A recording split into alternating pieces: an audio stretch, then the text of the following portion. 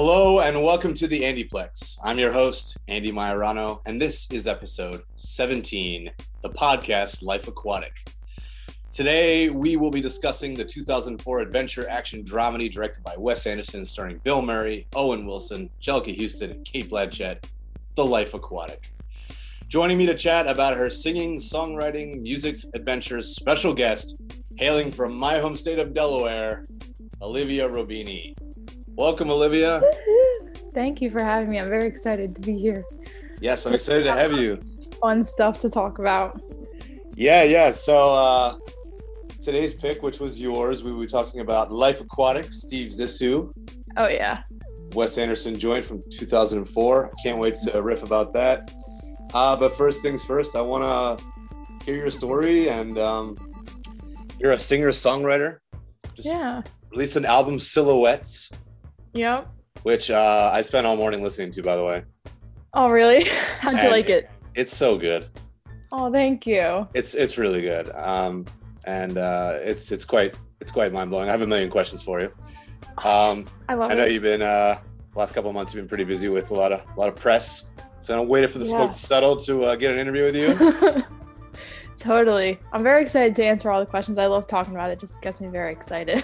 Yeah. No, it's so cool. You're only like my second musician on the show, so this is really exciting to kind of go into that, what it means to be a musician. Of course, everyone's journey is different, but first things first. Tell us a little bit about yourself. Your what you're doing, what you're up to right now. Yeah. Life. So basically, I'm a college student. I'm graduating in like 2 months. I'm 22. And I've been doing music for about, I guess, like 6 or 7 years. I started when I was like 15. And my dad's a producer, and I just grew up, my whole life was always very music centric. And he would take me to the studio after school. I would be doing my homework in the studio. I grew up listening to a lot of cool things, not just the classics, but he just introduced me to a lot of cool people, and that was just my normal life. I thought everyone kind of had that like cool experience because I was like 10 and didn't know any better. Right. So that was just always how things were. So then when I got to be in high school, my interest started kicking in more because I'd always done choir and theater, and I was in an a cappella group. I was in madrigals, which was crazy. Oh wow. Yeah, I did. Whoa. I've done it all. But I was done like, all the circuits. Oh yeah, all the genres I've already done them.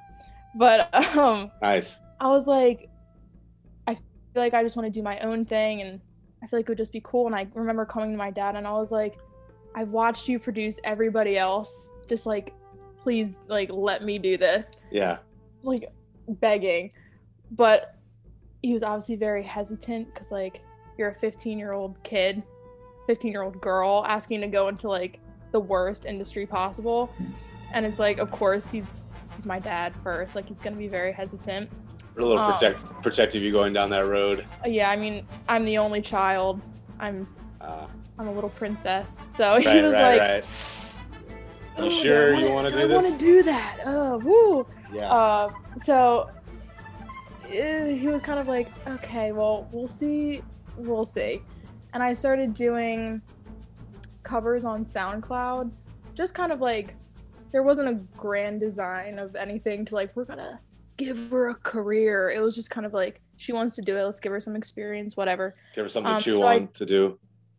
Yeah, it was just like, it was fun, and it gave me some good experience, and it was just, we didn't plan it, but it was a good like preparation for like actually starting a career with my own music.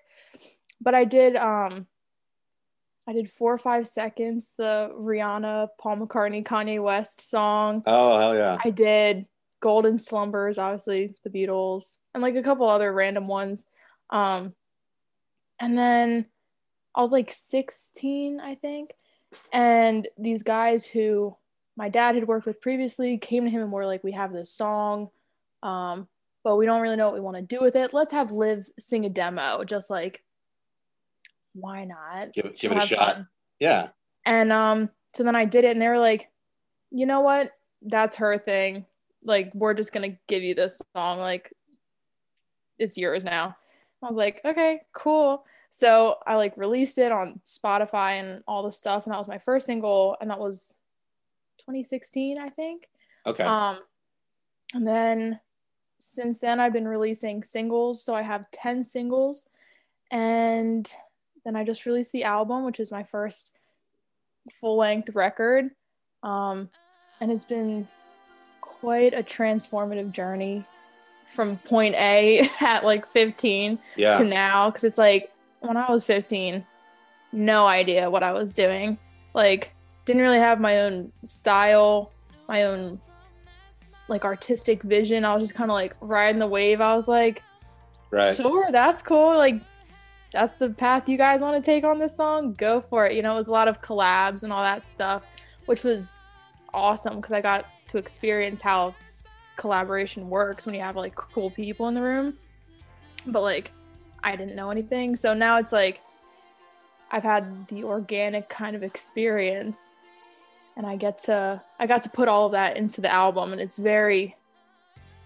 was very particular and I was really involved with like every aspect of every song, like the writing and the arrangements and lyrics and the production of all of it. So they're like my little babies. I really like more than any of my other music. I'm just like, because like every little detail was so particular, which probably drove my dad crazy because he's the one who produced it. So it's an interesting dynamic that we have because we're both like crazy. But I was very particular, and I was like, I know you're gonna hate me because I'm so particular, but like I can't not do it. I was like, I have to be like 1000% totally happy with it, and I wasn't gonna let anything slide. So, and have control over all the elements and whatnot. Yeah. Well, walk us through what it's like to record an album and the journey that goes into that. I mean, honestly, this is gonna sound weird. Thank God that COVID happened when it did, because you know, when I'm on a college campus, I released a couple singles while I was in college, but it's a distraction, and there's a lot of nonsense going on, and there's roommates and parties and all the crazy, a lot of stimulus. That's just a distraction from doing what you actually need to do.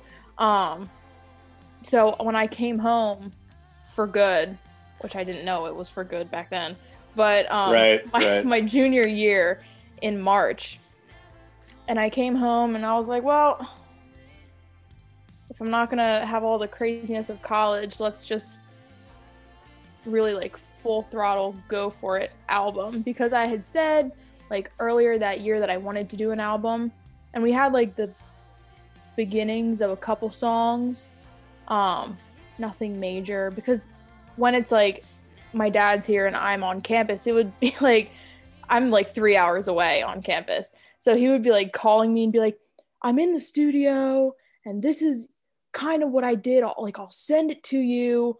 You can listen, but it's like everything takes like a million times longer because I just can't be like present. Yeah, all the back and forth and the communication elements. Like, total waste of time, just like ridiculousness. Right. So I was like, I'm here. I might as well go to the studio every day and just kind of like crank out as many songs as I can while I'm here. Cause like initially I thought it was going to be like 3 weeks. No. Yeah. Well, that's what they were telling us. Funny. Yeah. We'll be back soon. Don't worry. Yeah. It's going to be like a weekend. We'll be back on Monday. Yeah. Stupid. But, right. So I was like, I'll just get in the studio and really do it.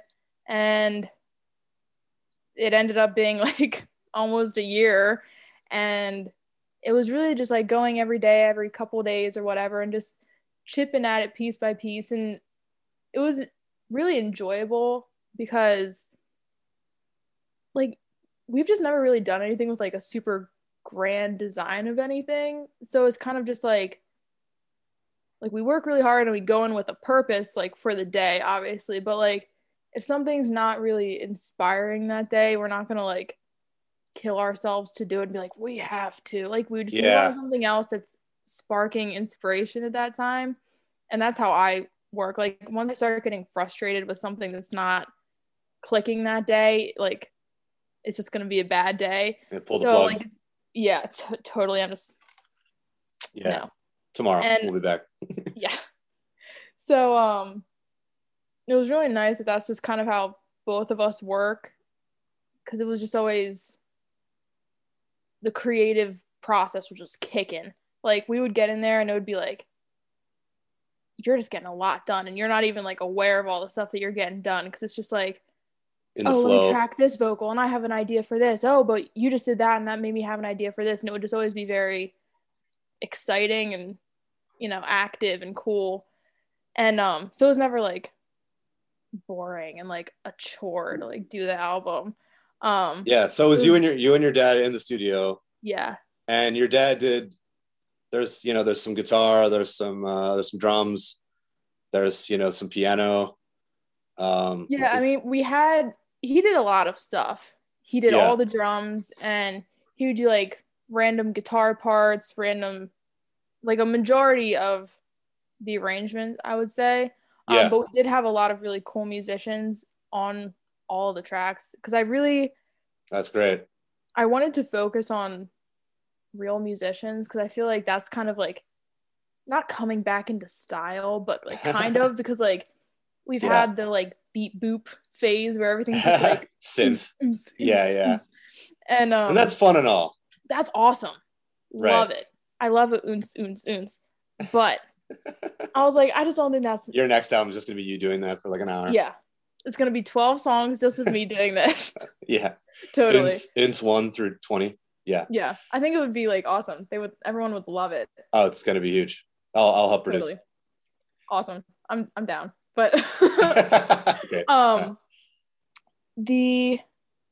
I just wanted it to be like real stuff. I don't know, like you listen to like Harry Styles and it's just like real music is back again, and like Bruno Mars and like just cool stuff. I listen to like Matt Maltese, and you hear him on like a horrible sounding piano, but like it's cool, and it's just like it's a real piano cool. Though, damn it.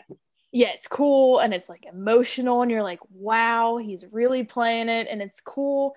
And I was like, I think that's the direction I want to go in. Yeah. And like, we just have so many insane musicians at our disposal, which is just like crazy.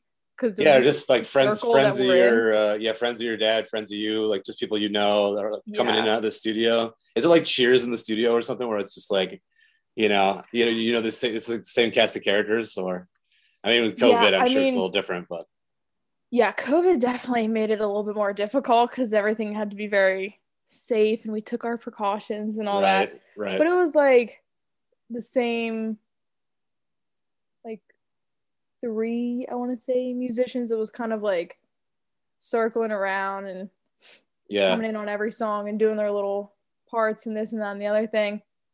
But like they were just crazy and they just knocked it out of the park. And like really, they did. You guys all did. It would not be what it was if we didn't have those guys who just absolutely just demolished it. And like they're just crazy. Like I will give them all the praise all day.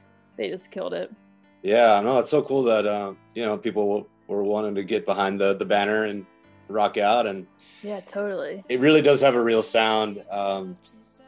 Like you said, and it's so good, and it has this kind of light funness to it, but also kind of a melancholy heaviness at other times. Yeah, it's really got it all.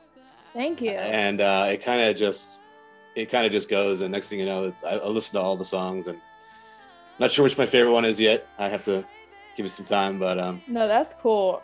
And that's funny that you say that. That's like one of my favorite reactions that there's been, because I feel like it would be kind of disappointing if people like listen to the whole thing and it was kind of a unanimous decision that like this is the favorite and like everything else is garbage. I'd be like, okay, well. The other ones were they were fine, but okay, this one I here, guess that would make me kind of feel horrible. But it's always been this reaction of like, oh, I have to listen maybe 2 or 3 more times all the way through. And I have like a top 3, but I'm not really sure. And I think that's so cool. And like every song has been someone's favorite. Like, That's great. it's just so cool. And like I wanted there to be a lot of variety in there to like, sometimes you want to jam out and be sassy, or like, I the I did this article for the American Songwriter, and they said that like Never Call Me But Call Me is like being invited to the breakup cocktail party where you're just like drunk and jamming out, and I'm like, they get it. That's it. Yeah. But then like there's the downer songs and there's the in-between songs, and yeah, that's just what I wanted. So like when people get it, I'm like, yes. That's awesome. You're really resonating with your people. Yeah, for stylistic approach with your voice and everything, walk us through like finding your voice and your style, and was there a day where you were like, this is the kind of vocal style I want to approach, like I want to approach it like this, or was it just kind of organic and just felt right? I just think it kind of happened like naturally, because when you're like a teenager, young teen, you just kind of want to sound like everybody else who's hot at the time. Right. And I remember I don't think I was making like the conscious decision, but just doing sort of isms that were like Rihanna-esque, because people would tell me that, oh, you have like the same tone as Rihanna or something like that. So like I feel like subconsciously I was like, oh yeah, let me do this little inflection or something like that. And then as I started doing things like more seriously, and even when I started doing the SoundCloud stuff, the first thing that my dad would just drill into my head was just, if you're gonna sing and if you're gonna do it like yourself, and don't try to sound like anybody. Because if you're gonna do it, no matter how like successful you are or how not successful you are, at least you can say that you did it being authentic, and that you weren't trying to sound like Billie Eilish or Rihanna or whoever, or like Adele. Like everyone was trying to sound like Adele for a period of time, and now everyone's kind of doing the indie Billie Eilish thing. Well, it's like Billie Eilish is great because she's Billie Eilish, and Adele is great because she's Adele. Like you just have to find your own thing and like nurture that and let that become your thing to like the best of your ability. But it was just always be yourself. And he would even like catch me sometimes when I was younger, and he'd be like, sing that again. That was not natural. That wasn't you right there. Like that wasn't right. And and you can tell when stuff isn't natural, or when you're like trying too hard to sound like somebody else, or pronounce your words a certain way, or like change up your vibrato or something. Like you can tell it sounds forced. And he'd be like, we're doing it again, and you're gonna sing it like yourself this time. So I feel like that sort of mentality throughout the last like 6 or 7 years just kind of just formulated into my own thing, and it just kind of is what it is now. And I think it's kind of cool, because some people say it's like a pop indie thing, and some people say there's an R&B thing, and some people say like people haven't like nailed it to one thing. I feel like that's kind of cool, and that's really cool. That. Yeah, and I'm like, I guess it depends on the song, which is kind of dope. Like you're kind of just doing a musical tour, through the genres. I know, and it's always like, what is this? Like you make a movie, or you make a piece of art, you make an album. Like, where does it fit? Where does this fit in? And then you're kind of like, well, I'd like to think that, like you said, you're breaking into new territory. Obviously, we're all inspired by those in front of us or before us. Totally. And on this show, we talk about movies that we love, and today we're going to talk about Life Aquatic. But yeah, there's always like, you want to draw, and maybe there's some homages and moments that are inspired by. But yeah, I love what you said about treading new territory that is you, and finding that you-ness, and the fact that I think you've gotten there at 22. Thank you. And it's great you have your dad there to kind of spot you and be a safety net, and that's amazing. And I love that it's a family affair. It's so awesome. Yeah, we're both very straightforward with things. So we can just be very brutally honest, which is nice, because like I need someone to call me out sometimes, and I'll call him out sometimes. Right. It's all Yeah. fair, and it's fun. But I mean, there's a lot of inspiration that I took from people that I listened to. Like, I listened to a lot of Coldplay, so I think maybe some of the melodies that I come up with just, you know, kind of that Chris Martin vibe that he does, like just his little things that you pick up on, and I'll write something, I'll be like, ooh, hello Chris Martin or whatever, not like ripping off anybody, but just taking that Yeah. inspiration. And like Harry Styles, the way that his most recent album, like his background vocals and stuff like that, and I was like, ooh, I could do something sort of like that, that's, gives a certain feeling or whatever. So I feel like I took a lot of inspiration from things, but kind of obviously tweaked it into my own thing. And Yeah. then, And that's the yeah, I art of think it. I've, That's great. at least for right now, I think I honed in on my sound pretty well throughout the album. And I'm really content with how it came together as a whole, because I feel like when you're doing singles, and especially at like the formative time when you're like your teens, like no one knows what's going on when they're like a young teenager, early 20, like no one, Yeah. do we really know what's going on? Not really. Most adults don't either, but Yeah, honestly, no one knows what's going on, but like they really don't know what's going on. So Right. I was like, every single had a totally different sound. Like, not just my voice, which was, I feel like sounds different in every song, but like just the style of things. And I just wanted something that was cohesive. Yeah. And I feel like that was my main reason for doing an album, because there was even like when we were just conceptualizing an album, we are like, well, do people even really listen to albums anymore? Like, is there really a point to do an album? And blah, blah, blah, and all the business stuff that's stupid. And I was like, no, but I want to do one just so I can have something that's like a lot of songs that are cohesive and that are me like right now, instead of Yeah. just like little one-offs. So I was like, I want to have a Right. whole piece of music. Kind of a thesis statement, all like an umbrella Yeah, over it, totally. kind of linking everything together.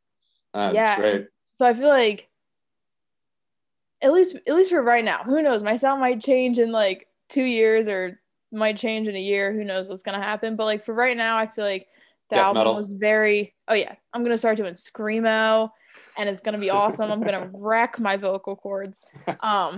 But at least for right now, it was pretty authentic and genuine to who I want to portray as an artist right now. And I thought that was pretty cool. Like, I feel like when you're working on all the songs throughout a really long period of time, you kind of like lose track of how it sounds all together. And then once they're like all almost done and you start listening to it as like a whole thing, you're like, Wow. oh, Yeah. okay, I see what I did. Like, it Right. makes sense. It gels. And I just thought that was so cool as far as Yeah. like, finding myself as an artist. It's awesome. So cool. Yeah, like you said, it's not kind of all in one box. Different songs kind of take you in different directions, but there is definitely a through line and a spiritual through line through it. Totally. And I can't put like I don't know music well enough to be like this X or Y and that's why that happened.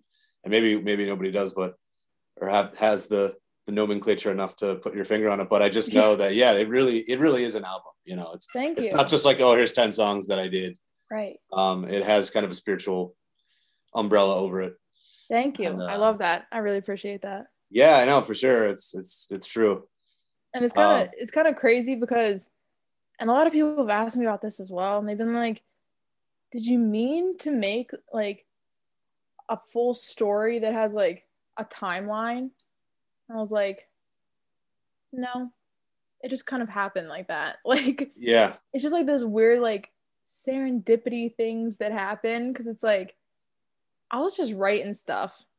Yeah. And it's all very like genuine and all comes from someplace real, but I was just putting words to songs, and somehow the order just came to be. And I was like, because we made the order based off of the sound of things and how one song flows into the other. But then then I listened and I was like, I just told a chronologically correct story. And if you listen as the whole thing, you can say point A to point B. That's a story. And I feel like that's so cool. And it's that's just awesome. like, didn't even mean to do it. It just happens. And like cool things happen when you just like keep the creativity going and just if you're present and do stuff and cool stuff happens. And I just love that. I love all the serendipity things. So cool. That's amazing. In terms of, this is like like you said, this is self-produced, or, obviously you had some help, but in terms of getting it out there, what's the process of kind of indie distribution and all that with an album? Well, honestly, it's just kind of, we put it out there and it's on all the platforms. And you do stuff to get on playlists as much as you can, and you promote. Social media is a huge part of it. A lot of promotion and just word of mouth is like a huge thing on social media, and just people sharing your stuff and getting into like the algorithm, getting the algorithm to like you is like a big deal. Right. Yeah. So then once you kind of take all the little pieces of it, which is literally all like algorithmic based, whether it's social media or like Spotify, that's really the key, because it's just everything has sort of happened organically. Like, and I've been doing a lot of press and a lot of interviews for magazines. I did WXPN, I did the American Songwriter, which was really cool. It's been a lot of stuff. I was in like Orenda magazine. That was cool. I got a physical copy of a magazine and I was like, oh my God. Wow. But that's exciting. Oh yeah, it was crazy. But it's just trying to create that buzz around yourself as much as possible without a label and like millions of dollars to throw at you. So right. It's just trying to, I don't know, make something organic, but by giving it a little nudge as much as you can, if that makes any sense. Oh, absolutely. Yeah. I mean, it's tough, but if there's any time to be an independent artist, it's now. Because like if you were trying to do this like 40 years ago, it's going to be much harder. Social media has made it's obviously muddied the waters a lot because there's so much content. Right. But a lot of volume. Yeah. Yeah. And which is kind of annoying because like you see stuff and you're just like, man, that's the TikTok that went viral. Like, yeah, right. Really? Yeah. But it's cool because, I look at my Spotify, like data analytics, and like last year I was played in like 95 countries, and I was just like, wow. That would not have been possible if it wasn't this time. Like, it's just so awesome that people are just able to hear you all over the place for like no reason, just because of like Instagram or Twitter or whatever. And that's just so sick. It's just mind blowing. Right. Yeah. We have the ability to reach out and be heard and have our art seen and heard out there. Yeah. I mean, like you said, 40 years ago before the internet, I mean, what, you just like had to get on the radio, you had to get with a label and go through the formal channels. Yeah. Like my dad tells me about all that kind of stuff all the time, because obviously he's been in the business his whole life and he's done it all. He's done, the bands and producing and people in the early 2000s and 2010s and all that. He's seen it. So he'll say all the time, like, he'll ask me how my Spotify numbers are doing and da-da-da-da. And I was like, oh yeah, 95 countries today is what's going on. And he'll be like, do you know how hard we would have had to work to get played in 95 countries? Yeah. When he was doing his band days and all that stuff. It's like, I feel like kind of lucked out, because it's like, this is the time for independent artists. And I think it's just so cool. Yeah. Like, no, that's great. I think that you jumped on it this time, and obviously you didn't plan it that way. Just, like you said, serendipitous. But I just exist, man. I just exist and serendipity things happen. Just click around me. Yeah. Yeah, I mean, I can't even name 95 countries, I don't think, off the top of my head. Neither could I. And then I started looking, and you can see every single one, and I was like, yeah, we need an atlas or something. No, that was a country that's like this big on a map. And I was like, okay, I'll take it though. I'll take it. Cause like my one song To You, the remix, got put on Discover Weekly just for no reason. Which like people pay so much money to get on those. But like I honest to God don't know how it happened. And just woke up one day and I was like, my numbers are going like stupid. For what? And then I was just like, oh my God, the algorithm has decided to grace me today. And it stayed on Discover Weekly for like a really long time. Like it's still on Discover Weekly, which I don't know how. And that happened like 5 months ago, maybe. And okay, cool. I would just like look at, because it's kind of hilarious. You can see all the playlists that you're on Spotify. Some people would probably change the name of some of their playlists if they knew that. But it was crazy because I would see all these playlists in like crazy languages. And I was like, someone from I don't know where, speaking I don't know what, is listening to me from Delaware? Yeah. Okay. Like, that's what it is. That is awesome. It's insane. I love it. That's so cool. Makes me a little emotional. Yeah, it should. It's great. Yeah, I might cry on the podcast. Oh, it's okay. I do it all the time. We can have just a cry sesh. We can just let it come. You got it, you know? Just let it go. Let it flow. At your age, I struggled with that. So the fact that you're in touch with your emotions, not to date myself too hard. I don't know if I would say I'm in touch with my emotions, but I will cry about my Spotify statistics. For sure. That says something, man. It's something. No, it's you gotta savor the moments when they come. You know, take the wins when they come, as they say. Totally. So, what do you go to school for?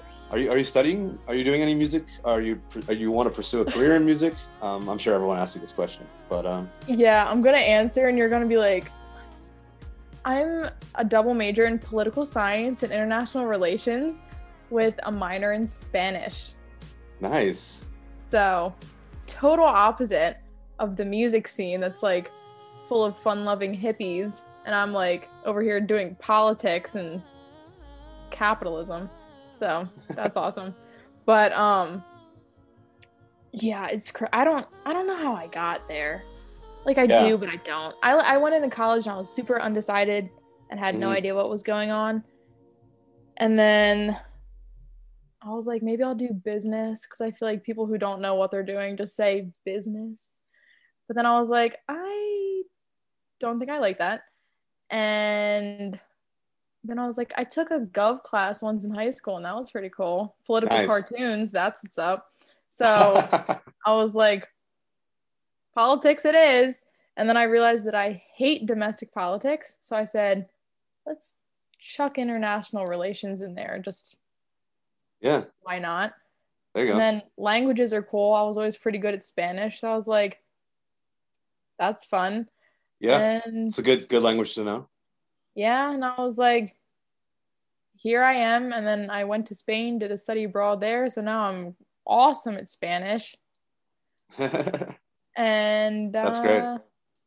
Yeah, how'd you like it over there? Loved it. Could live there. Yeah. It was awesome. Just loved the lifestyle, loved everything about it. Trying to dip out of here and go to Madrid ASAP. Yeah. Loved it. Nice. Yeah. Cool. So that's the college experience for me. Yeah. So you're almost graduated. So yep, I graduate in May. Wow. Yeah. How does that feel? Is that tripping you out, or honestly, you ready? Very ready. If you asked me that question like 3 months ago, I would have been losing my mind. But I don't know. I feel like everyone's is around me is starting to have like the existential dread, and they're like, what do I do with my life? What am I going to do? What am I doing? It's all crumbling around me and I'm an adult. I'm panicking. But I feel like now I've got like the good momentum going on music, and I just want to focus on that for a while, because the whole time that I've been doing music, there's always been something else to focus on. Like for 6 months out of last year, I studied for the LSAT to get into law school. So it's like, oh, wow. I was being pulled in a lot of different directions. And it's like, I just want to take some time to just do this, because that's great. You know, I feel like I would regret it if I didn't take the time that I have doing something that I'm like passionate about. You know, law school is always going to be there for me, but absolutely, this is not. So unless I jump on the opportunity and keep it going, and not gonna stop that, because I know. I was gonna say that's your story is really inspiring, and you know, this podcast is all about being inspired, and we look at the projects that have inspired us, and just going for it. And it's scary. I say the fellow writers on the showbiz storm or the creative storm, and you know, it is kind of, you know, less tangible of a route, but you know, when you're really clicking on what inspires you and what gets you up in the morning and finding that passion, totally. There's nothing like it. And there's plenty of time for existential dread and crises. Oh God. Later. Don't get me started on that conversation. Yeah, those don't really necessarily go away later either. Oh, awesome. You know, so don't worry about that. Looking forward to that. That's awesome. Well, I'm coming out of this with a lot of positivity. No, exactly. I mean, it's like law school, the existential dread will always be there as well. So I think if you can hone in on something that you're passionate about, and like you said, you already have some momentum, and you're killing it. Thank you. I think it's a great decision. I was going to try to nudge you in that direction if you know, obviously it's your life, your call, but yeah, could you imagine if I was like, I'm actually going to quit music and I'm going to law school in 2 months? See ya. I was a little nervous that was going to be your answer. And then I'd be like, oh, that's great, but maybe you should, you know, sprinkle in a little if you can, you know. Do a little music on the side, maybe, in your dorm room at law school. In between court cases, you know. Right. Yeah, totally.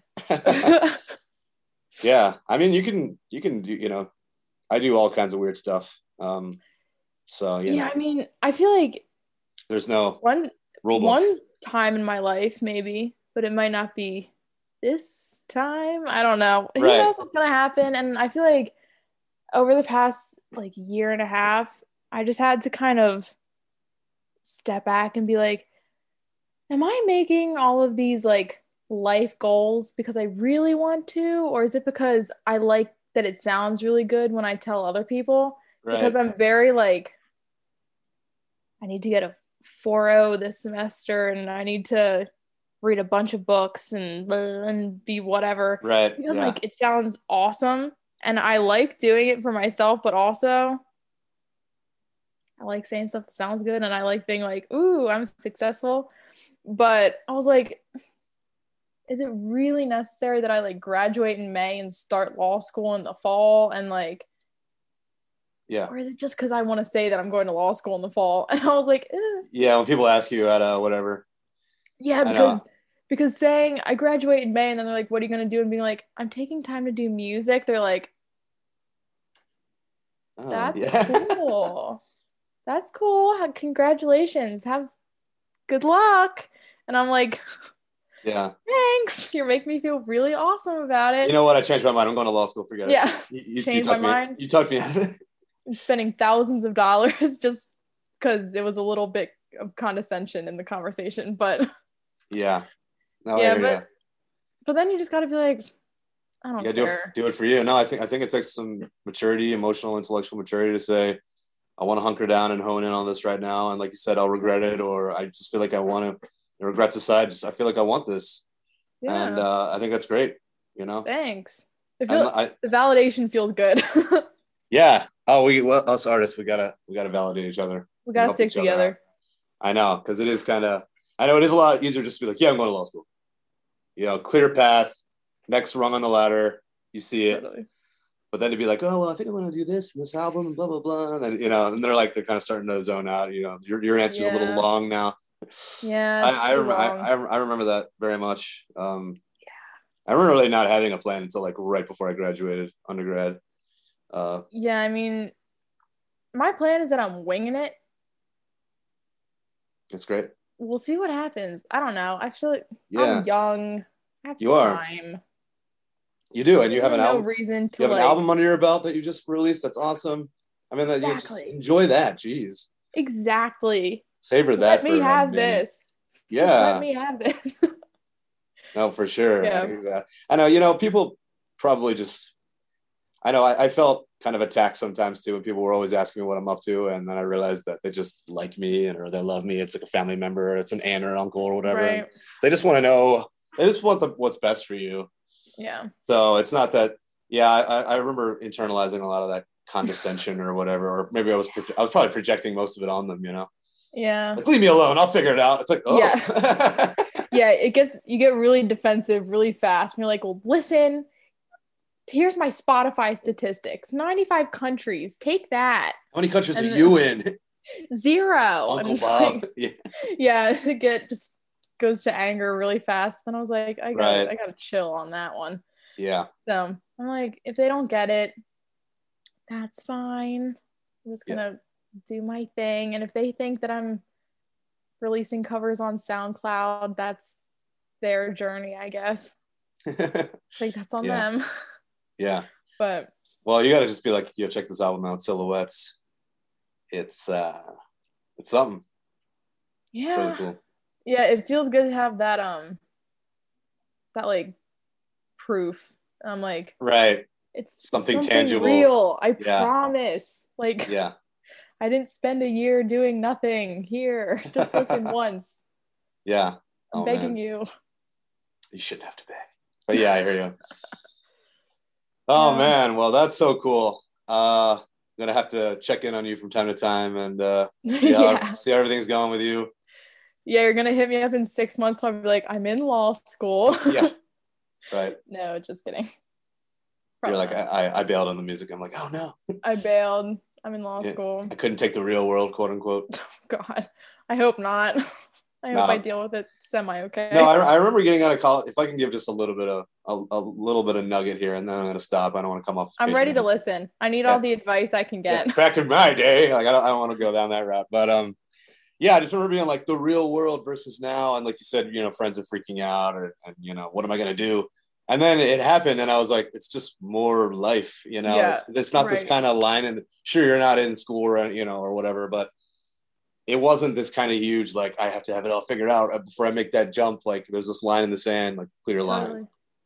That's it. Yeah, and I feel like, in a way, not that I want to talk about the pandemic, which is the bane of everyone's existence, but being home, I feel like softens the blow a lot.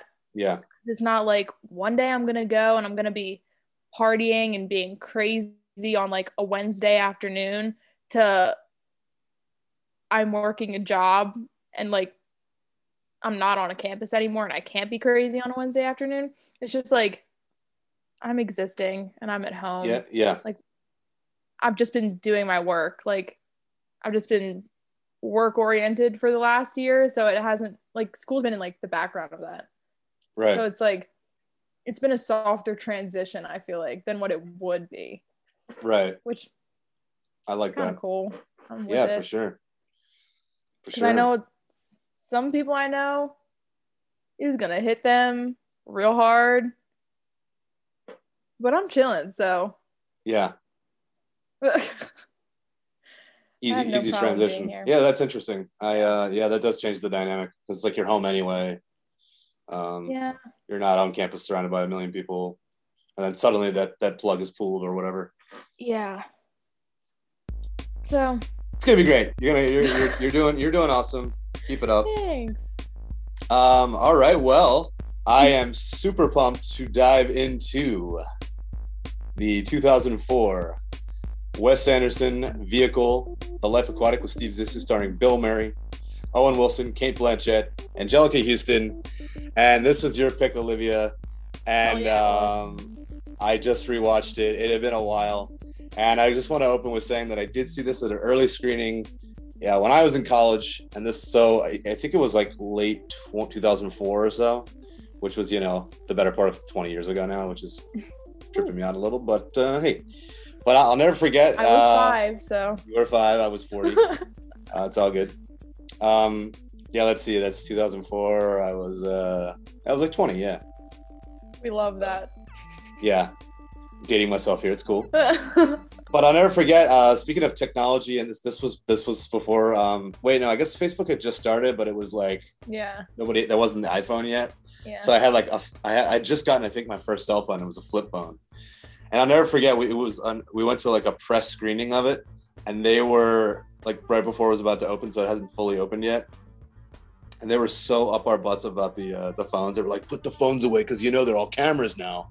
And I was like, "Oh, okay." And they literally like watched us like hit the off button, and like they're like, "Put it away." And I was like, "Man, this is intense." And I'm like, "I'm not gonna film it or anything," but like now we got to be on top of this. And I just remember being like, that was my first intro to being like, phones can be a means of videoing. That is so funny. Pirating or whatever. On like a slide up phone recording the whole video. Yeah. That's so funny. But anyway, saw a bunch of film you were nerds. There though. I love it. It was cool. It was cool. It was off campus. It was like at the local theater in Miami, where I went to college, and it was like everybody in the film program was there, and we all were like, "Oh, cool!" That's so sick. We like took the place over, and we loved the movie. I mean, it blew our minds, and we're all film nerds, and Wes Anderson's the hotness still is, of course, still is, and he's great. And anyway, so that's like my story of when I first saw it. But I think I saw it one other time, but it's been over 10 years. And so dusting it off. So yeah, this was your pick, Olivia. And you want to tell us about why it was your choice, kind of what prompted it? Well, I don't really know. I feel like something about Wes Anderson films in general, they're just very like quirky. And they're pretty to look at, and there's always just like little oddities about it. It's very like artsy. It's not just like it's an action movie and that's it.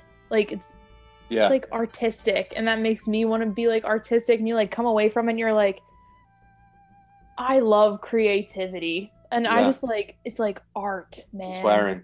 And it's just like I watched it again last night, and it had been probably a couple years since I'd watched it, and I was like, man, there's just so many like little things that you're just like, people are cool, and art people are cool. And that's just like, I don't know, it's just one of those like, I appreciate art things, if that makes sense. Right. No, I know. It's like, I'm glad this movie exists. It's so creative. And when you were saying, we were talking about your album and kind of how you were a little bit over here, you were a little bit over here, obviously you're not in a box, but there was this kind of overarchingness to it.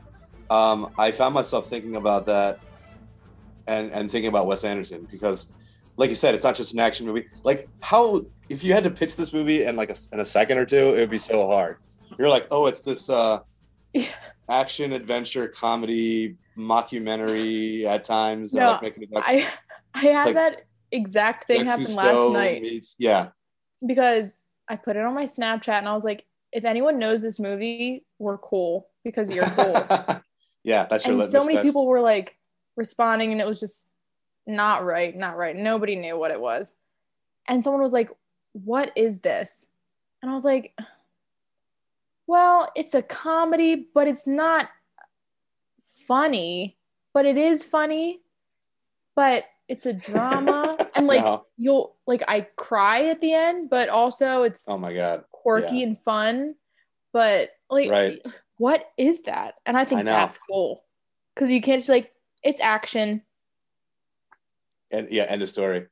No, I was watching the making of featurette, and it was like Wes Anderson directing the actors, which is really fun to just watch him kind of see kind of what's going through his head while he's looking at the monitor and looking at the actors. And he was like, oh, it's kind of like making a Bond movie, but sort of, and they're like, when the pirates show up and then people start getting like killed and it's like, there are moments where it's like, wow, this is actually kind of, And there's a lot of Wes Anderson movies like that where suddenly it's like action, people are dying, Yeah. but All of a there's always sudden. kind of this lightness that kind of pervades.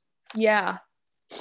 And it's just like Oh, even in the action, there's something that's like it's like a play. yeah, And I just remember thinking that throughout the whole thing. I was like, this is like just a play. Because like even and I didn't realize off tangent, Matthew Gray Gubler is in this. Had no idea. He's like one of the interns or whatever. And when the pirates come and they like stab him or whatever, right. it's like that looks like a play from like eighth grade. It's not Yeah, trying to be like, oh my God, it's this gruesome. It's like, hardcore gritty action movie kind of whatever. Yeah, yeah, it's like I'm gonna play that back and it's like ridiculousness, but like yeah. that's so cool. No, I love that. Wes Anderson said that he felt like, especially with I mean, how great is the sawed off? They call it the sawed off set of the ship of the Belafonte. Insane. And the way the camera just floats from like room to room, I think that really does give it that theater edge where it's like you almost can see, the audience is out here. And there's something about Wes Anderson movies, and you said quirky. Kind of want to talk about that for a second. There's kind of this meta-ness to it where it's like it's not quite reality. It's like this heightened reality. The visuals, obviously, some of the stop motion stuff was very, it's like you're not looking at a real starfish or a real crab or Yeah, the the way that they the did jaguars. the little animals is insane. Like So even cool. the first when he has the like the seahorse that the kid gives him and it's in a Yeah, little plastic bag, but it's like animated within the real plastic bag. yeah. And he puts it into the champagne flute and like carries it. Awesome. Yeah, Awesome. I know. Like, And there's this heightened reality to it, but then it doesn't mean that it's a cartoon because no. it's like you said. I know. And Bill Murray. I mean, he's a master. I mean, his ability to like just the subtlety of his faces and his reactions, and he's so funny, and he's kind of Yeah. got that dry humor. And you're never throughout the whole thing, you are never gonna ever well, I mean, you're never gonna catch Bill Murray acting, but like none of them is so like I know, nonchalant and everything is so just dry. just matter of fact. It's just Yeah, like not overdoing it. no, and like I love that when it's just like this could be a real conversation that I was having right now, just some guy being like, yeah, so da da da da da da, not someone trying to be like, oh Yeah, my God, like we're over at the top. sea, and there's Yeah. sea monsters, and Yeah, like literally even when like the pirates are there, he's still just being like nonchalant about things. And I just think that's so yeah, awesome because he's not like no one's trying to be a character. They just like are. And right. it's so Yeah, good. no, it's master, and I think Bill Murray probably. I was watching some of the things, and Kate Blanchett was saying that she feels like that about him, where you're like you don't even feel like you're acting because it's just, and then it everyone kind of it fans out to everybody else, everyone Yeah. picks up on that, and I think, yeah, and Wes Anderson's direction, how there can be like insane things going on, but you're just playing it so So chill. straight and so chill. Yeah, and it's just you get to go into these like worlds that he builds, and he's so good at world building, and I think that's what makes him one of the most exciting directors to follow and watch his stuff, and and his team is really really good.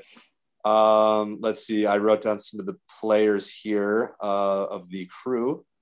Just want to talk about some of the crew real quick. Crew is awesome. I know. Director of photography Robert Yeoman, who's actually from Philly. Ooh. He's shot all of his live Okay. action stuff. So he's worked with Rob Yeoman on like everything. So just the visual language of the camera moving around and the way and I like how there's the docu edge in this where it's kind of floaty cam, Mm-hmm. I mean, you're seeing a lot more of that nowadays. And 17 years ago when this came Right. out, I feel like that was a little more avant-garde. Yeah. The And production, it's like the inception of like we're watching the movie, but they're filming the docu, but then sometimes you're watching the docu shot and sometimes you're watching our shot, and it's like right? all coming together. It's So meta, yeah. so meta. And the way Awesome. the camera's rolling, and he's like, "Get that! Or you got to get that!" And then as soon as something really, really like gross happens or a real emotional moment, and he's Yep. like breaking down, he's like, "Turn the camera off! Get that out of my Turn the face!" camera off. Yeah. As soon as it like Awesome. makes him look bad. I love Bill it. Murray's tragic clown portrayal. It's called like the sad clown, where he Yeah. is so sad underneath, And he's so brutally funny at the same time. He pulls it off so well. It's like this tragedy. His life's falling apart. It's like Yeah. kind of this like midlife crisis. You know, he's like, oh man, it's been like 7 or 8 years since I had a hit like documentary. Mm-hmm. So he's this oceanographer, documentarian. And then this pass, I really noticed how much it's like Moby Dick because his friend's like killed by the jaguar shark. Right. And so it's about revenge. Yeah. And then there's a lot of people that are just kind of displaced. Like Kate Blanchett has a baby coming with another man that they're not married, and it's like they're not together.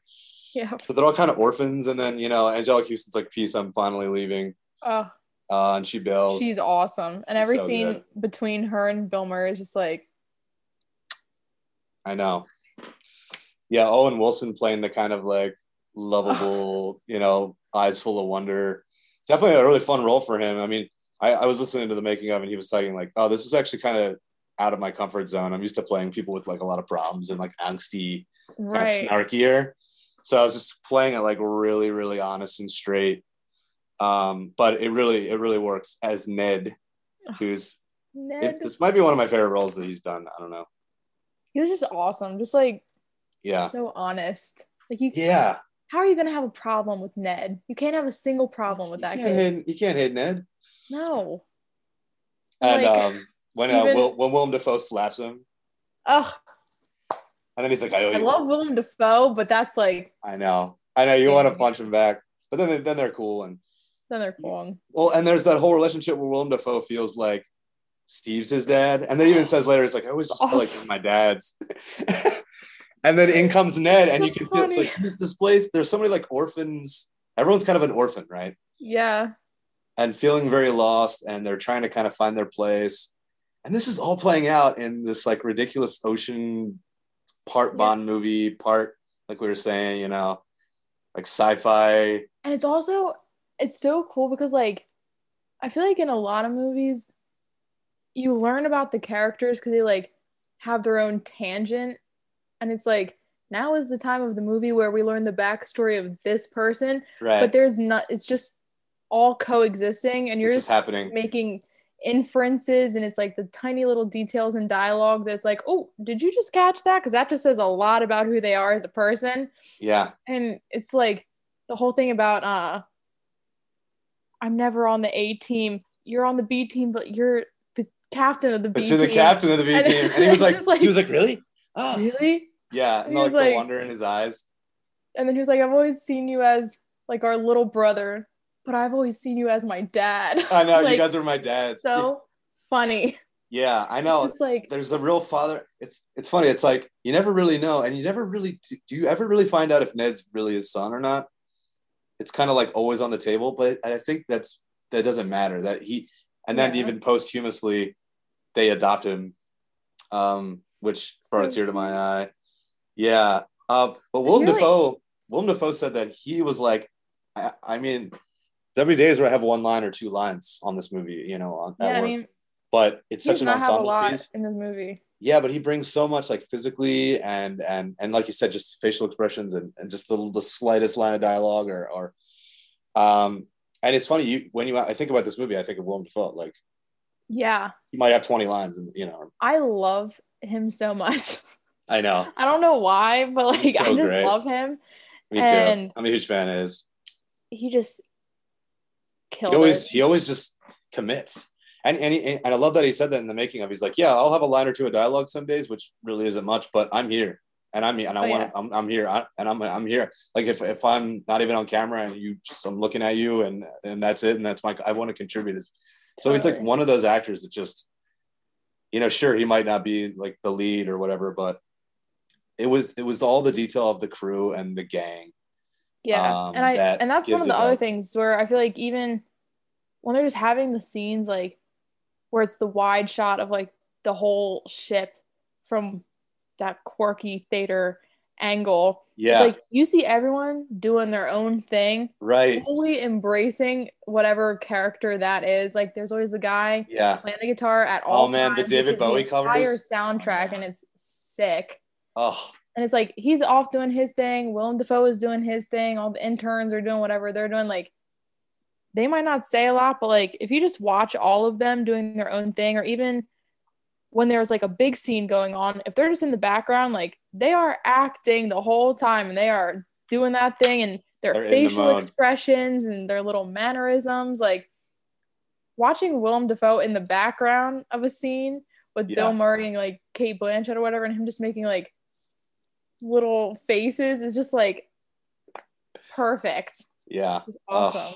I know the attention to detail, and everyone is so committed 100%. You mentioned the soundtrack. I looked it up, and Mark Mothersbaugh, who is a member of the band Devo, composed the score, which, it has that really kitschy kind of sound. And, but yeah, the music, the David Bowie covers on I forget the crew member's name, but he's always like rocking out on the guitar. He's like, Pele. Pele, yeah, Pele. Nice. You got it. Cool. Pele. I was like, I'm gonna have to look it up.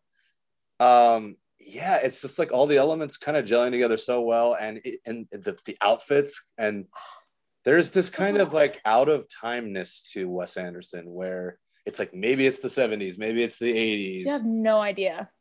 Yeah, the attention to detail of like, Mark Friedberg is the production designer. He's done some of the other Wes Anderson movies as well, and just you can tell these guys all like are all on the same page, because there's this like some of the technology that they have, the cameras and the computers inside the inside the ship. It's like it looks like it's from the 70s or whatever. Yeah. And then they're kind of on this. The coloring of the movie is kind of like 70s vibes. It's very retro. Very retro looking. Yeah, like exactly, for sure. I love it. Yeah. And then back to the soundtrack. One of my favorite things, which will never fail to make me cry, is the last scene when they're in the little submarine thing and the jaguar shark is there and all that stuff, and they play the song by Sigur Rós, which is my favorite band. Oh, cool. Love them. I've seen them in concert, and it was a life-changing experience. And that's just, the song is perfect, and everything is just, the dialogue is perfect, and the song continues out of the scene into like the ending of the movie, and it's perfect. No complaints. And that's just one of those things that you watch and you turn off the movie and you're like, I want to do something that's like artsy, because that was just really artistically so inspiring to watch. Yeah, so satisfying. It's not just a visual feast, it's not just a character exploration. Yeah, the music, the whole. Honestly, I kind of almost compare Wes Anderson like Kubrick, who's one of my absolute favorites, and just the attention to detail of all the aspects of it. And you could tell he has such a strong vision, and he has the confidence to communicate that vision and get the right people on board that are on board with that vision. Yeah. And there's not a single aspect that's missing that takes you out of that world. Like, you are so far into that little cosm that's like, it's real. You're done the movie and you're like, what just happened for the last like hour and 45 minutes? Because I was like in it. It's so cool. Just like, I love escapism stuff. And like, one of the points of my whole album is that I wanted it to be very like escapist. Like, I wanted you to listen and just be like, I'm on another planet. I'm doing something else. Check out for a minute. Let me check out, and I can be in whatever world I want to be in. And I just think that's so cool. And I just feel like that's what art should be all about. So I feel like when I watch any Wes Anderson film, I'm just like, I'm checking out for the entirety of this movie, because I'm just like so in it, because it just creates another universe. And I think that's so I liked awesome. how you used the word cosm. Yeah, that's great. Like, it's really what it is. It's really what it is. It's another reality, but it all makes sense within the reality. Totally. And it's not like, it's all very realistic, but not at the same time, which is so cool. It has its own language and vibe. Right. Totally. Oh, it's so good. It's just so good. It's so good. Oh my God, I know. So good. It's really, I know, it's so inspiring, and it's so funny. And Jeff Goldblum, Michael Gambon, some just great. And that's again, just small parts, but like adding so much to it with just not even like overdoing it, but just adding that right amount of spice. Crazy heavy hitter actors playing the tiniest little roles. And Wes Anderson does that all the time, which I think is so sick. And you could tell they just like being in the world, you know. I mean, totally. It's fun for them. Like Jeff Goldblum, not that many lines in this movie. He was not a main character, but like he is that guy, and you have like thoughts about him throughout the movie. Yeah, he's there. You have feelings because he just like makes a character so like he like commits. Him, and you're not supposed to like him, but you want to like him. I know he's kind of douchey, rich. Yeah, but then like at the end they hug it out, and you're like, okay, I do like him. And then they bust him out of the from the pirates, and he gets shot. I forgot that whole thing happened. Like, you're here to rescue me? Yeah. I'm gonna fold, and he's playing poker. Yeah. It's like I forgot that whole thing happened. I don't know why I like blocked that scene out for some reason, but it was happening, and I was like, "Oh my god, Jeff Goldblum is there, and he's playing poker with the pirates. That's awesome." This is so funny. What? And he's all like beat up, like they've kicked his ass, and right. But he's in like a bloody stupid T-shirt. Oh yeah, like a graphic tee. Right. It's like really tight. It's like a child's T-shirt. Yeah, it's kind of like funny. Dressing young. Right. he's hip, you know. He's super hip. Yeah, I mean, I think there's a reason that these actors work with him over and over and over again, and vice versa. You know, I think that there's, like you said, there's just this kind of chasm to, you know, and an out of timeness to a lot of his projects. Right. And it's just the world building and the attention to detail. Like I was watching the making of, and there was a whole scene where it was just Bill Murray getting in like a shirt. And it was just Wes Anderson being like, yeah, button the top button. No, you unbutton it. Does that frill up a little, you know, on the collar? And they're having this like serious conversation, but there's this light and even frothiness to it. Tiny details just make the characters so much more like full. Exactly. And even like, I was like writing down a couple things that just like stuck out to me, and it's the tiniest little thing. It's like in the beginning. And he takes out his earring and throws it because one of the guys or whatever, he was like, he wears a gay earring or something like that. So he's like angry and he throws it. And then he automatically puts his hand out, and Ned goes and gets the earring and brings it back to him. Yeah, it's like, he just knows he's going to go grab it and bring it back to him. Exactly. That's genius, to take it out and throw it and then just go.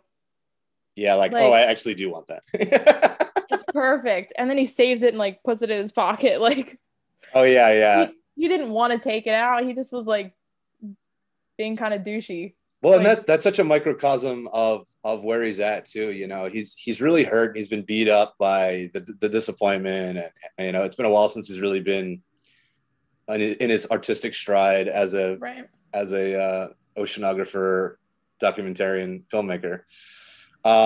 And he does care so much about his image, and he cares so much about what everyone thinks. And you could see like the chinks in the armor and the cracks in the armor are there, and it's like, but then it's also Bill Murray, and has this like way of just kind of just letting it fly off the surface and letting things deflect off of him. And he always has a quip, you know. But you can feel the hurt underneath, and that's what gives it this poignant story about a father and maybe son kind of arc. Maybe son. Yeah, and there's this like everyone, and then like everyone kind of wants to find their place in the family, and you know, it's beautiful stuff. It's really powerful. It's got it all. Yeah, you know, I feel like I watched that movie when I was younger. I'm gonna sound like, oh, I'm so young, but like obviously you don't pick up on like those super tiny details and like fully appreciate them when you're like 12. Right. So I feel like I watch it now, and like in recent years I'm like, dang. Yeah. You start to see the levels. Hurting. Like, oh, really hurting. It's like so subtle though. And yeah. If you're not like really paying attention, you would just think that he was like an asshole. Just but then you're like, oh wait, he's going through it. Yeah. And it's kind of like, not that I like justify some of his behavior, but like, yeah, I do. Like you Yeah. get it, and you feel so much for the Well, guy. there's a redemptive quality to it. I mean, I think his journey is, and by the end, he's like, okay, I listened back to what stuff that, when Kate Blanchett finally writes the Right. piece, Right. the cover piece, The and cover piece. it's like, okay, yeah, I said a lot of douchey things, and but I did, and that's me, Right. and he kind of owned up to it, and that's what gave it the realness that he was missing in everything he was doing. So Yeah. when he finally is very meta, like you said, there's the movie Life Aquatic, and then there's the movie within the movie.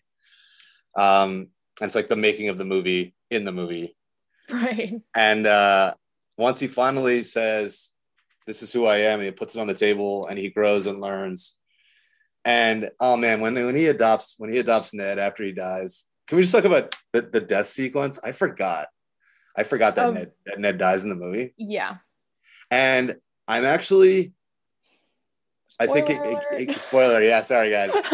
Everyone's like, "Oh, I'm never listening to the show again. What? You're gonna kill He Owen Wilson? dies? I'm out." Yeah, Owen Wilson should never die in anything. No, he doesn't deserve it. Definitely not. But yeah, there's that scene where it's like, "Oh, this is gonna hurt," and the helicopter Oh, crash, and then it's like Bill Murray surfaces and he's like, "Oh my God, Ned!" Oh, and then it's like, "Oh, Ned's over there, kind of hanging onto the side of the downed yeah. helicopter." But then we bob like very much like Oh, Jaws, like the Jaws cam. We like bob underwater, and it's just the red of the blood, and it's soaked through.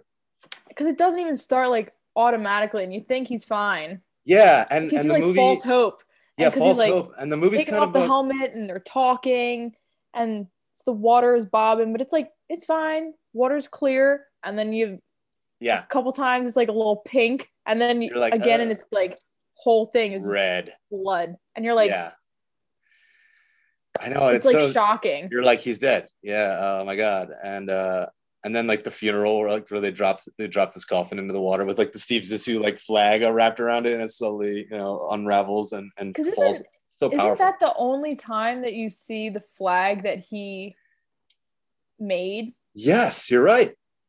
I didn't put that together. That was a good use of it.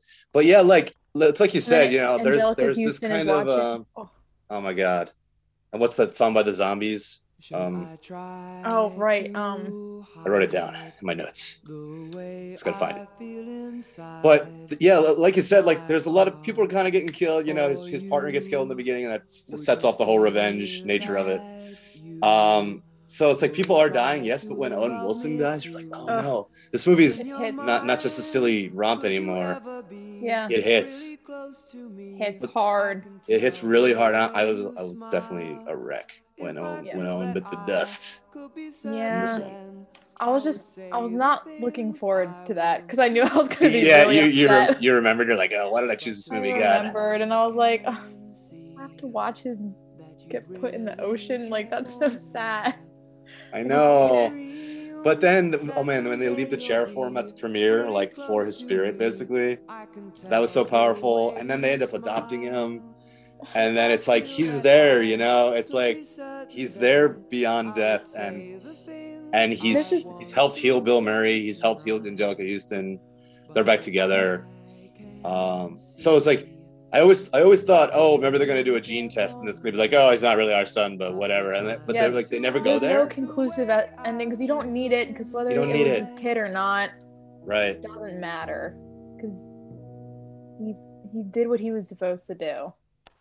Yeah. And it's like maddening how good it is.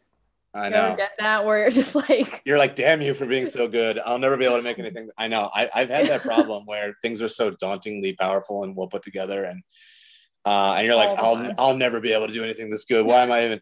And then it kind of is self-defeating. But yeah, it makes you just a little bitter. I always phrase it like it can be done. These are all human beings involved. This isn't some divine. This isn't God's walking amongst us.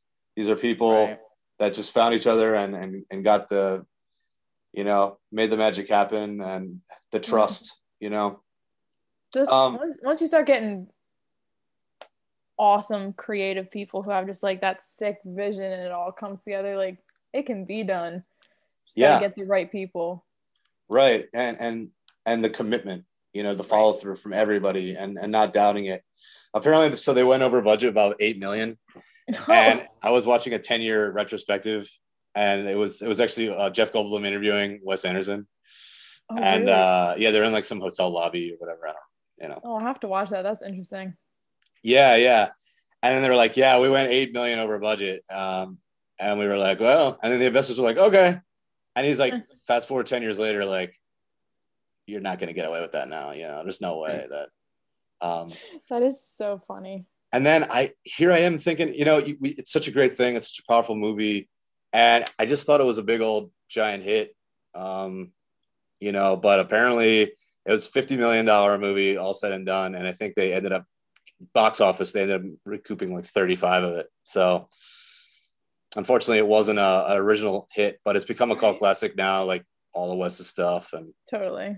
But you're like, man, it sucks that you're either in the know or not. Like, yeah, like I was in the know when, like I said, I saw it right away. You were an OG. Yeah, I'm an OG, and it was like a packed theater. I'm like, oh, this movie's a huge old hit. Yeah. But I'm glad that movies like this exist, and that people funded it.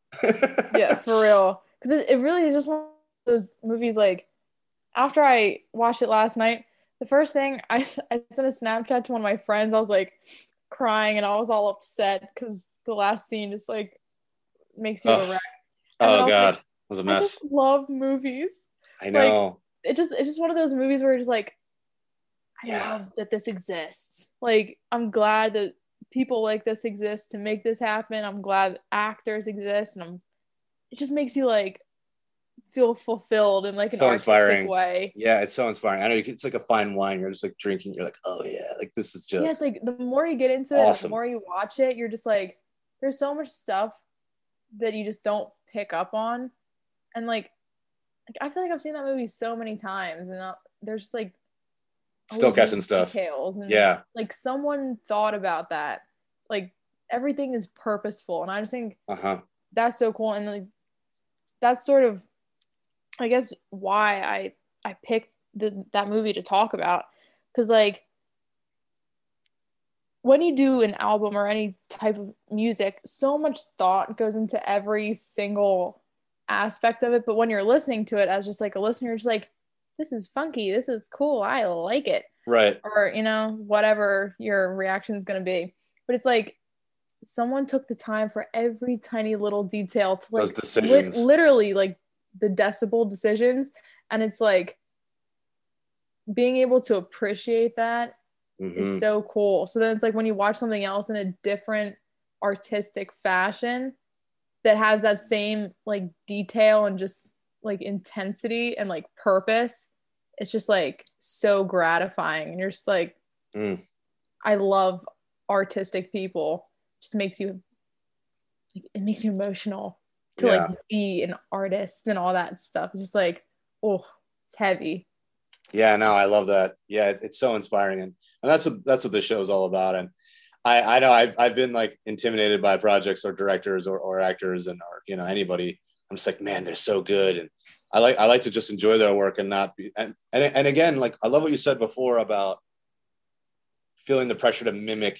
We're talking about music, but it applies to any art. Totally. We're like, yeah, I love Wes Anderson, and he's one of my, he's definitely one of my favorites, and I'm so glad that this is the first Wes movie we're doing on the podcast, which is awesome. Yeah, so that's great. But you always want to do you, right? So that's kind of been my self-defense mechanism when I start to feel like really overwhelmed and overpowered by people. But it's like you said, when everything's all said and done, it's just a movie, but there's all the sub decisions from all the aspects. Right. The editing, the filming, the sound design, the costumes, the wardrobes, the sets. And then the director kind of just all rallies all the departments together under the banner and has the belief in the project and the through line to kind of see it all gel together. And and when it works, it's just, it's lightning.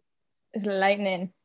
But I mean, that's even going back to the proverbs of my father. He says so many little nuggets of just wisdom. Yeah. But sometimes like we both get in this space where we're just like, what would this person do if they were writing this song? Or what would the next move be if it was Harry Styles or whoever, blah, blah, blah, blah. Or like, you know, what chord progression would Chris Martin do? And it's like, they're just people. And he says that all the time. Yeah. He's like, they're just musicians doing the thing that we're doing right now. They're sitting at a piano or they're sitting on a guitar or sitting in the studio just trying to be creative. They're trying to make it work. confused. Yeah. Like, Yeah.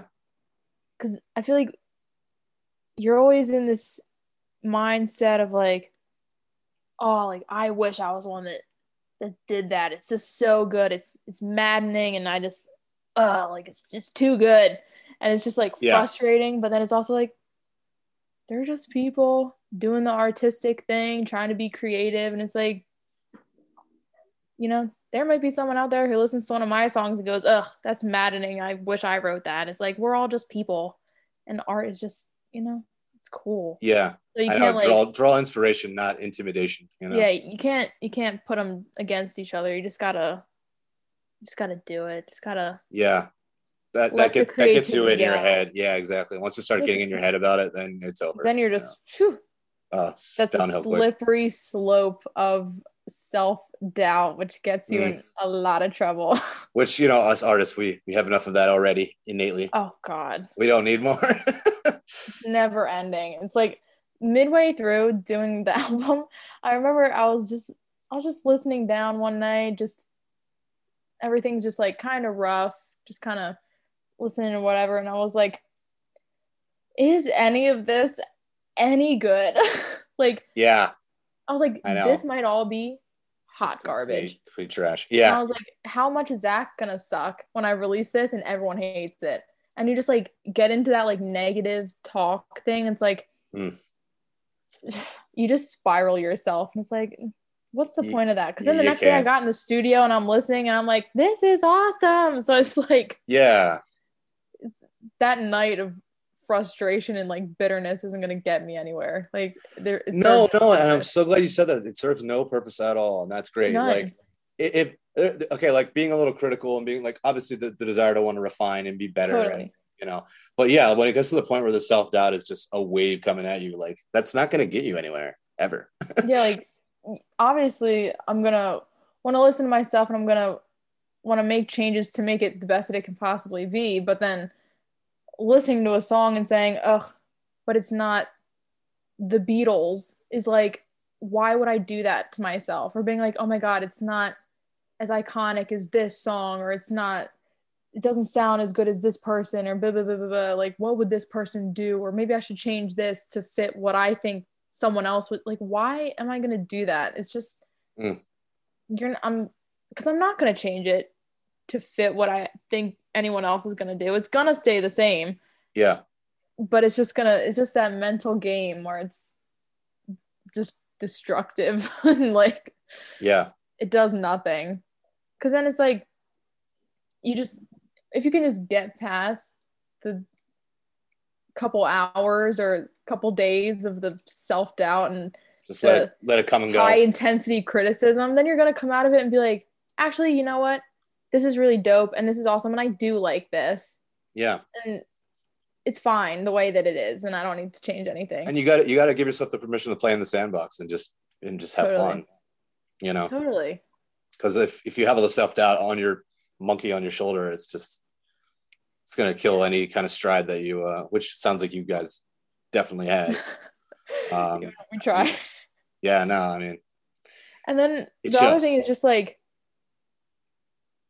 of course any artist is going to look at their thing through the artist lens, but it's like no one is listening, or you know, like no one's listening to my music through my vision.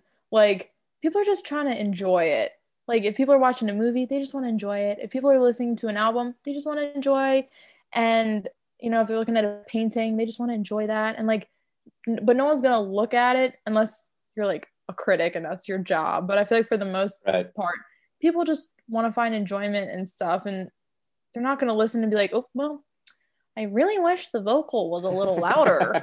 I really wish that the bass was up by a half decibel. Like no one cares. Just like Yeah. People just want to like stuff. It's not like the critics at the Olympics with like the number on the thing. No. They put, 9.8 or whatever, No, it's like people, they have it on, they're cooking, yes, it's people on Spotify getting ready for the day. Like, yeah, people winding down or putting my music on their shower playlist. Like, they don't care. Yes. Like, they're just vibing. That's a coveted playlist to be on, I hear.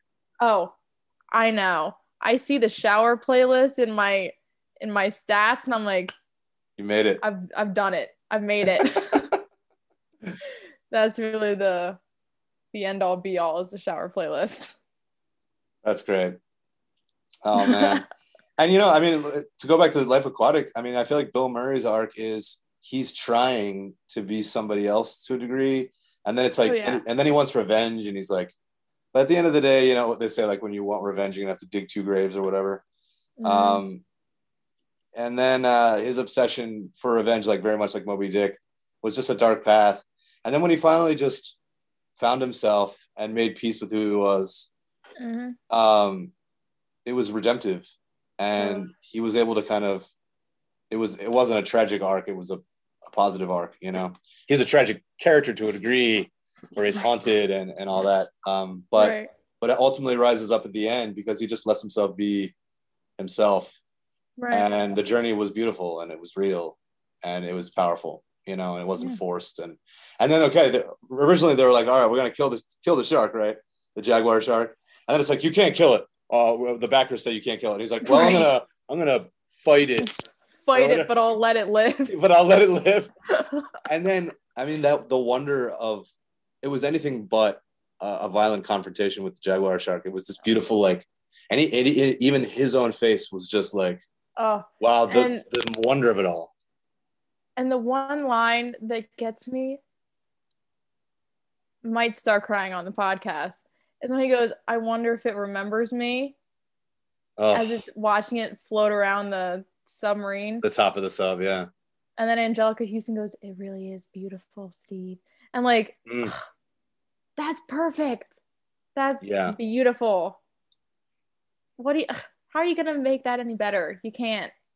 I know. It's just, it's like they got back in touch with why they started in the first place. Why are they here? They're not here because they're personalities that are like film people. Like the business side of it starts to take over, and you can almost forget, like we were talking about, the wonder of just being an artist and why we do it.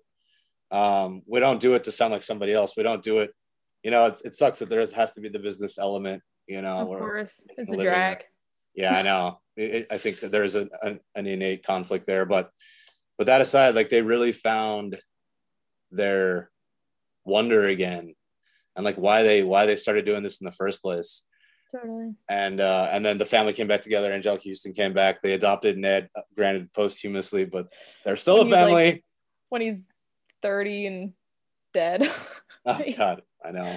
No, but that's another line that's just like iconic, when he goes up to her and he goes, I think we should, adopt. And then she goes, he's 30, Steve. But like, it's just so good. But then she's like, agrees, and they get it. It's just, and then he gives Jeff Goldblum a hug. Like, come on. It's all perfect. God, it was so perfect. It's awesome. It's so good. No, I love the arc to it. I really do. I feel like Will Ferrell movies kind of take that arc where it's like you start as like the cocky dick who's been doing it for so long, and then you have the kind of fall and the humility, and then by the end you've grown and you've gotten more real, and shed the persona. It's just like the lovability of the character. Like, you just want him to get out of it so bad. I know, you're really rooting for him. And I, for some reason, didn't catch this when I watched the movie before, is when the crew is like watching the old documentary, and then Willem Dafoe is like, that's how it used to be, and like Steve sees that, and it's like, he's not even trying to really be anybody else. He's just trying to be what he used to be, and that might be even more upsetting than if he was trying to be somebody else. Yeah, like, it used to be awesome, and that sucks. Yeah. Well, once you start kind of like reaching backward for something that was, instead of growing, there's an arrested development kind of, or chasing, right? Chasing what worked before. in like the good old days or whatever. And we always compartmentalize our lives that way. I think it was like, oh man, back in the good old days. But it's like, but I think that's hilarious. You always got to be looking for the next. Otherwise it's going to come off. Yeah. It's like, if you did another album, next year or whatever, and it sounded just like this album, that would not be it. Yeah, it's the same deal. It's like you're always kind of, and that's tough as an artist, because it's like we do kind of start to find our comfort zone, and then we're perceived for one way. It's like, all right, well, and everyone loved that last album or whatever. And I have this conversation with people all the time, because that's one of my biggest pet peeves, I think, is when people say like, I miss the old so-and-so. Like, no, because that might have been awesome, and you can appreciate whatever the old so-and-so was, but like, let people move forward, and right, like, let people progress. Because like, I don't know, I feel like that's just such like a toxic way of looking at things, especially like artistic things. Because like, again, putting people in boxes too, like putting people in this right, the parameters that you want to project onto them. And it's like, maybe you connected more with their old stuff, but don't say like people always say like, I miss the old Kanye. And it's like, okay, I get it. Maybe that was his better stuff, and maybe he's like kind of crazy right now, but like, let him rock and let him do his thing. Yeah. Like, I don't know. Those comments just like drive me crazy. Because like, if someone came up to me and was like, I miss the old Liv when you did the music that you were doing when you were 15, I'd be like, F off. Who said that? Like, why? Like, why would you let me progress? Yeah, let me grow. Let me spread my wings. Let me fly. Yeah. I just want to totally grow.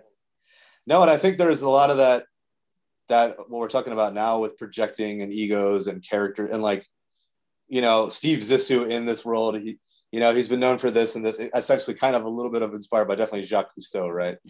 The underwater diver, French diver. I didn't even call him Steve Zissou. It's a very French name, even though it doesn't have a French accent. It's fine. Right. But that's actually really funny. Yeah. There's that element of, I know, like maybe day one, they're like, all right, you're going to be French. And then Bill Murray's like, I'm just Bill Murray. I didn't even think of that. That is actually so funny, just within itself. Yeah, Steve Zissou is like a very French name, but. Right. But it's like maybe I used to be this, or there's this persona, and now I'm in a box, and now society's projecting this onto me, and kind of how egos and fame and those things, and you can see the destructive nature of a lot of that and what it does to people. Because once you said like, I want to still be this thing, but I'm a person that's growing and I'm on this journey, and then I'm trying to fit into this box of who I am perceived as and who I am or was or whatever. Then I think people start to like go schizophrenic and it can be really damaging, Yeah, it's deep. It's deep. And you think it's a quirky little movie, but then you start talking about it like this, and you're like, damn, dude. Yeah, it's like Moby Dick. Here comes the existential dread that we were talking about in the beginning. We've made our way back. It's come full circle, and we're back on existentialism. It's always there. Yeah. No, I love the existentialism. Some of my favorite stuff are like when, like there's the surface narrative, and that's very fun and it's beautiful. But then, there's so many things that make you think, and I think that's what good art. When good art's clicking, and it's not always necessarily ramming it over your head. It's not like you don't feel like you're in school and the lesson is, the lesson is in. I feel like it should be subtle. I feel like that's what makes it art. Powerful, right? And that's how you can absorb it, and it's more palatable. It's not just like, don't be a dick. It's not. It's not like that. That sucks. You're like, he's washed up. That's it. That's the whole movie. Like, who wants that? Yeah. Oh, I know. That'd be horrible. That'd be too hard. I want to see Steve really go through it, but also be super lovable. That's what I want to see. Yeah, and at the end, you can see they really were resonating. They made something that was real, because it was the journey that we had with them, right? It's the movie, but then it's the movie within the movie. And there for all those beats. And then Kate Blanchett finally publishes a cover story, and it's raw and it's gritty. And he's like, you're a great writer. Right. I kind of sound like a dick, but I guess I am. Right. When he literally said that she was like a horrible writer in the beginning and makes her cry and all that business. Oh my God, yeah. You're a phony. Yeah, whatever. You're a phony. Oh Yeah. God, that is so No, funny. it's because he was under the microscope and didn't like it, and he was feeling really hurt, Because and he he was was hurt. being phony, if we're being He was honest. being really phony, and he was really hurting, and he didn't really know. He didn't know how to take the criticism Yeah, and that take the that earring heat. scene we talked about kind of sums it up.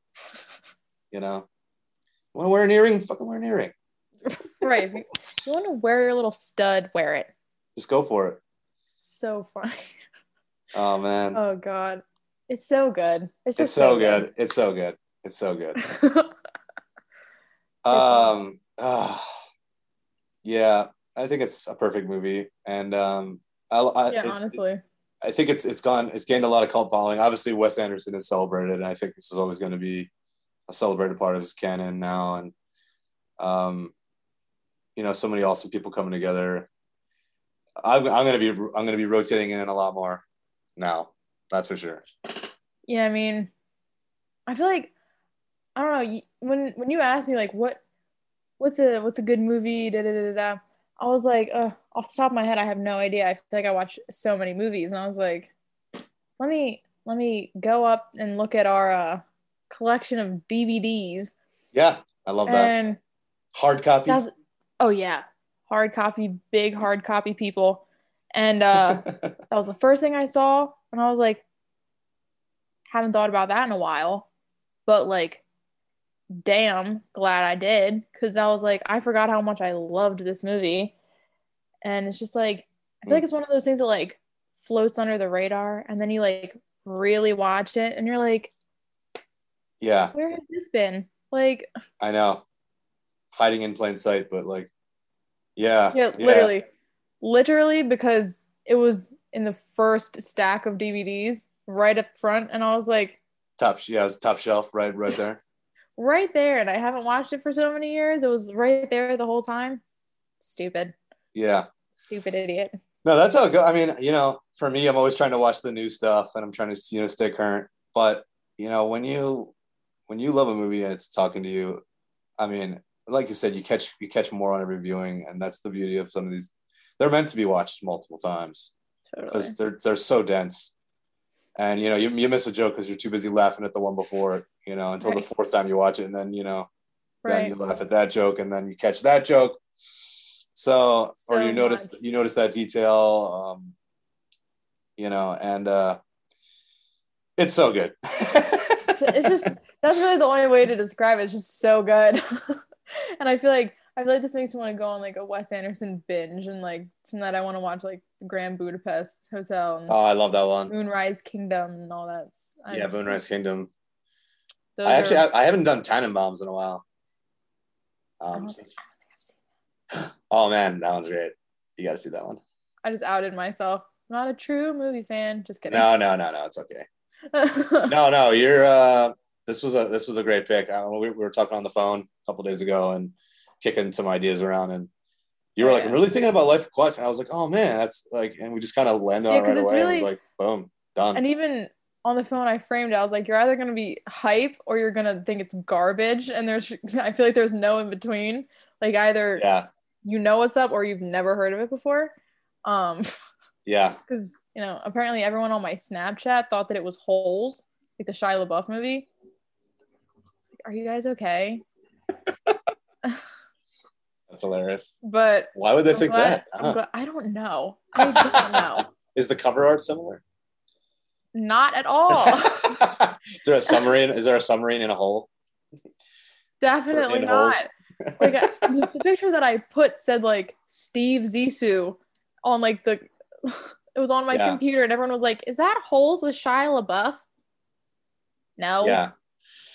No, I know. I was rewatching it, and I was texting a bunch of people, and yeah, but I can't tell you. People are like, "Oh, I love that movie. I love that movie." So I think it's found its audience. It might have That taken makes a little. that makes me feel better because apparently Yeah, my group of people is not with it, and they're yeah. You might have to do some soapbox preaching, yeah. I but told them all I was really disappointed. I was like, I we're not friends thought more anymore. It's highly of over. you guys. You've I'm dumping you. tainted your views. Yeah, Like, can never yeah, look at you the same. yeah. No, maybe because of this interview, this will inspire them to check it out and or watch it I hope again. so. You know. I mean, if this conversation doesn't make you want to go watch it if you haven't seen it already, then we've blown I it. don't know what's gonna motivate you to see it, because like I think we just covered everything. I think we just had like a therapy session. I know. Isn't this great? I love this. I love doing, and it's funny. I've been doing this at the beginning of the pandemic too. You talk about doing your album, and I've been doing this show, and it's been so good for my soul. Honestly, it does feel like therapy. I think we just had a free therapy session. I just got therapy for free. Wow. Yeah, same. I mean, so thank you. I love it. Whatever gets it out. It doesn't matter. I know. Well, it's like we're artists and we're looking for inspiration and cocooning ourselves in the media that we love. It's a nice contrast to just the news, which is pretty hard right now, pretty tough. And like I said this when we were talking on the phone, about like 90% of all the content that I've been taking in throughout the pandemic has been podcasts. So being on one is like, yeah, I've done it. I feel really great about this. Yeah, you should. I watch podcasts like 24/7. My parents are probably over it because they just hear people talking like just constantly throughout the house. Yeah. But I love podcasts. They just make me happy. Yeah. No, I know. I've discovered it too. I discovered it by doing it. And then I'm like, of course, now I'm listening to a lot more. And yeah, it's just great. And you got to focus on what you love and what inspires you. And because we have to comfort ourselves because, you know, as we said, the doubt is real anyway. You don't want to feed that. So look for the things that inspire. Some people think, oh, are you a film criticism? And I'm like, no. By the time that I've picked the movie and we've landed on the movie, right? It's a celebration of it because we're obsessed with it and we love it. You know, totally. I feel like there's something positive to find in every movie.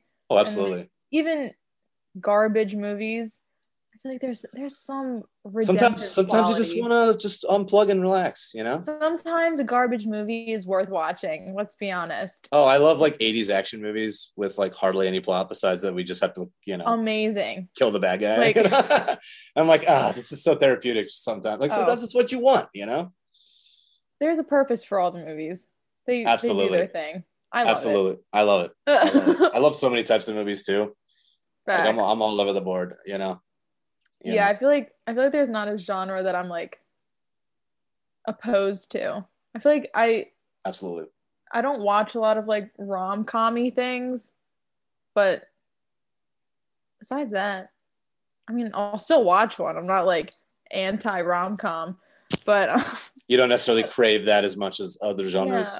No, I feel like I'm like a drama action person. Nice. I don't know. Like Life Aquatic.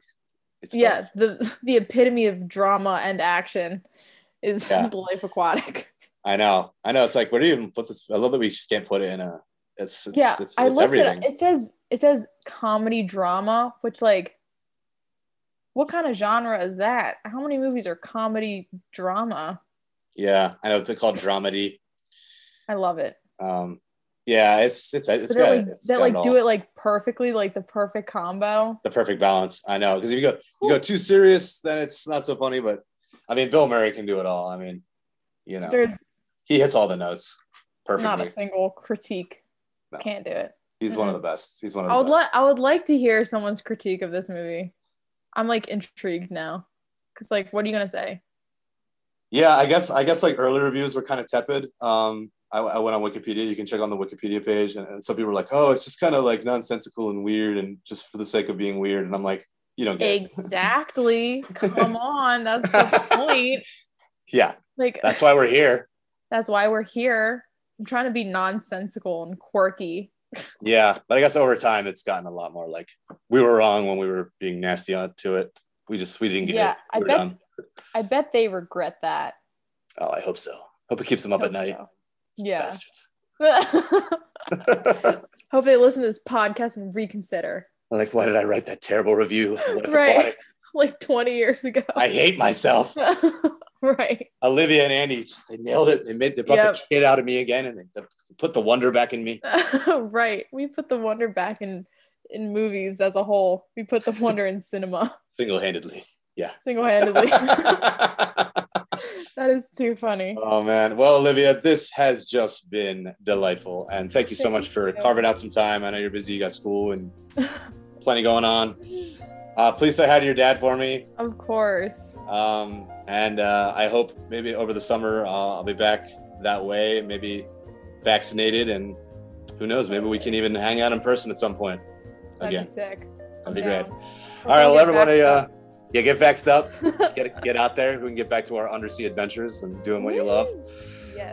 But please check out Olivia Robini and her album Silhouettes. It is absolutely great, and I love it. And I'm going to put it on again right now, literally. And is there anything you want to say? Closing words? Well, thank you for having me. It's been super fun. I think we blew our expectations out of the water with what I thought we were going to be talking about. We just really shot it off, and yeah, I love the conversation that we had. So I did too. This was really good. Let's stay in touch. Keep in touch. Totally. We'll be keeping tabs on you. Very exciting path ahead. Good luck with everything. Good luck with wrapping up school. Thank you so much. Peace out.